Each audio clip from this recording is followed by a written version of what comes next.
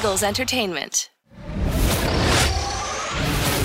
Hello, everyone. Welcome to this Tuesday edition of Eagles 360 presented by Xfinity. I'm Molly Sullivan. To the Eagles Hall of Famer Merrill Reese, who I caught up with earlier today, and he told me what many of you can relate to. He said, Molly, I am having so much fun with these down-to-the-wire games. He then paused with purpose and said, Eagles-Cowboys is everything. I asked him if it's the best rivalry in sports, and Merrill said, in a way only he can, the best in our world. I do think that our players feed off of the energy of the crowd. And in a big game like this, I mean, it has a lot it'll be a playoff atmosphere. You know, our guys know the stakes of this game, and I'm sure our fans do too. They'll know what time it is. The guys know what's on the line. And not only that, it's Dallas. And Dallas is an important game here. It's a divisional game, and we understand everything that it entails, but we want to go out and play, one play at a time. And that's all you can really do. And play with fundamental discipline and great eye control and great communication and worry about the things that we can control, our preparation and the way that we go about it, and go out there and play with great intensity and urgency and energy and go have some fun, make some plays. Defensive coordinator Jim Schwartz said we are at our best when we're playing clean football, when we're stopping the run, when we're playing good in the red zone, but above it all, when we're playing complementary football. As we set the offense up, we keep the points down. It all goes hand in hand, Schwartz said, especially when the Cowboys come to town. Sometimes your defense isn't going to hit on all cylinders. And, they turned the ball over a couple times in that game. We gave up 2 quick touchdowns. And that's probably the thing I was most disappointed in that game. Holding the field goals right there, give us a chance. We did that in this last game against Washington. We turned the ball over. We got a quick stop, got the ball back for offense. Our offense went down and scored and, won the game. And we didn't do that in the first game. I think a sign of a good defense is being resilient. You're not always going to play perfect, and you have to be able to come up and make the plays when they come up the next time.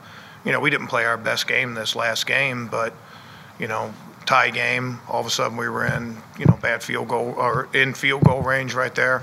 We were able to come out, get a stop. Our offense was able to capitalize on that, go down and score. We were able to go finish the game.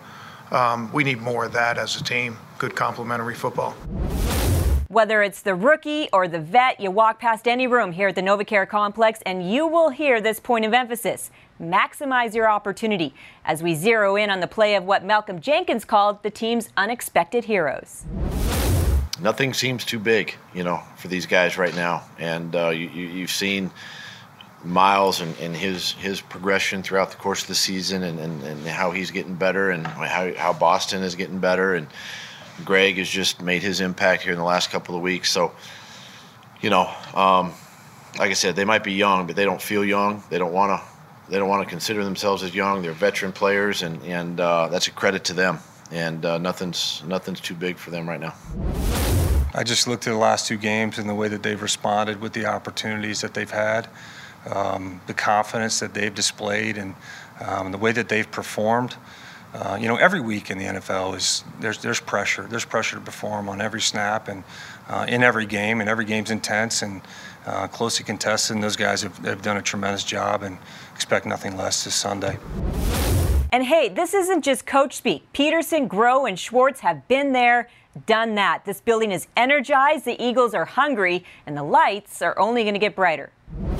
You play the game within the game, and there's going to be highs and lows, and then obviously for us as an offense, it's great to see the fact that they put it on their back and they go down and have a chance to win the game. And then, credit the defense. We fumble the ball. The offense fumbles the ball, and we only hold them to 3 points at that point too. So you don't ever hope that it gets to that point, during the game, but I think the guys understand that, hey, it does take 60 minutes, and quite frankly, when we got the ball back at the end of the game there, I think everybody knew that we were going to go down and score and win the football game at that point. So it's a credit to the guys. They stay in the moment. Nothing's too big for them. They overcome a lot of adversity. A lot of it's self-inflicted, obviously. And they overcome it and have given themselves a chance to win and have done that in the last 2 weeks. It's a lot of fun to see Greg have the success that he's had. He had to put a lot of work into it, come a long way in terms of his development and transitioning from quarterback to receiver in this league. And it wasn't an easy road. It was a winding road, and he stuck to it and continued to believe in himself and go out there and work and get better and put himself in a position to earn a spot and then take advantage of it. You know, it's one thing to get out there, but then you got to go out there and you got to make plays and you got to take advantage of it, and then more plays come to you, and he's done a great job with that. You know, we can all do a little bit better.